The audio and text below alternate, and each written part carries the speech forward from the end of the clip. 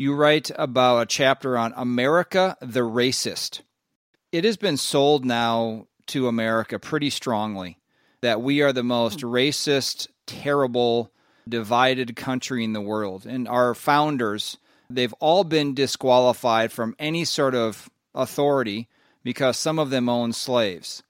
How did Howard Zinn convert the way the country thinks about our founders, Mary? And how should we view our founders, despite the fact that some of them did do things that weren't right? Howard Zinn takes a chapter from the old communist playbook, which was to sort of look at the weak point of American society at the time, which was segregation and oppression of blacks and other groups. So they pretended that this was because of our capitalist economy, because of our form of government. So that was used in their propaganda, and Howard Zinn continues to use that, and he presents this distorted history. He goes on and he claims that slavery was most cruel, the worst in the world in the United States. And historically, that is just not true.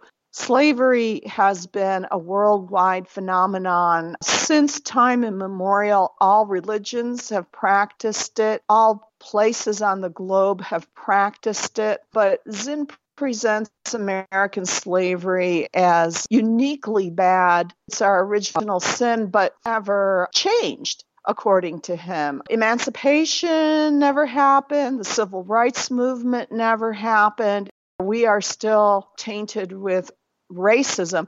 And according to Howard Zinn's version of history, we will be until we overthrow this form of government. So that's his presentation. There were no, in his version, Christian abolitionists. There were no white people who were genuinely concerned about the plight of blacks and other minorities. The only ones who were really the communists. And they are the great heroes. And, and he mentions a few black communists who kind of got swept up into it, and presents this very distorted view of the whole history of slave relations. And if you read the People's History of the United States, you get the impression that nothing has really changed since slavery.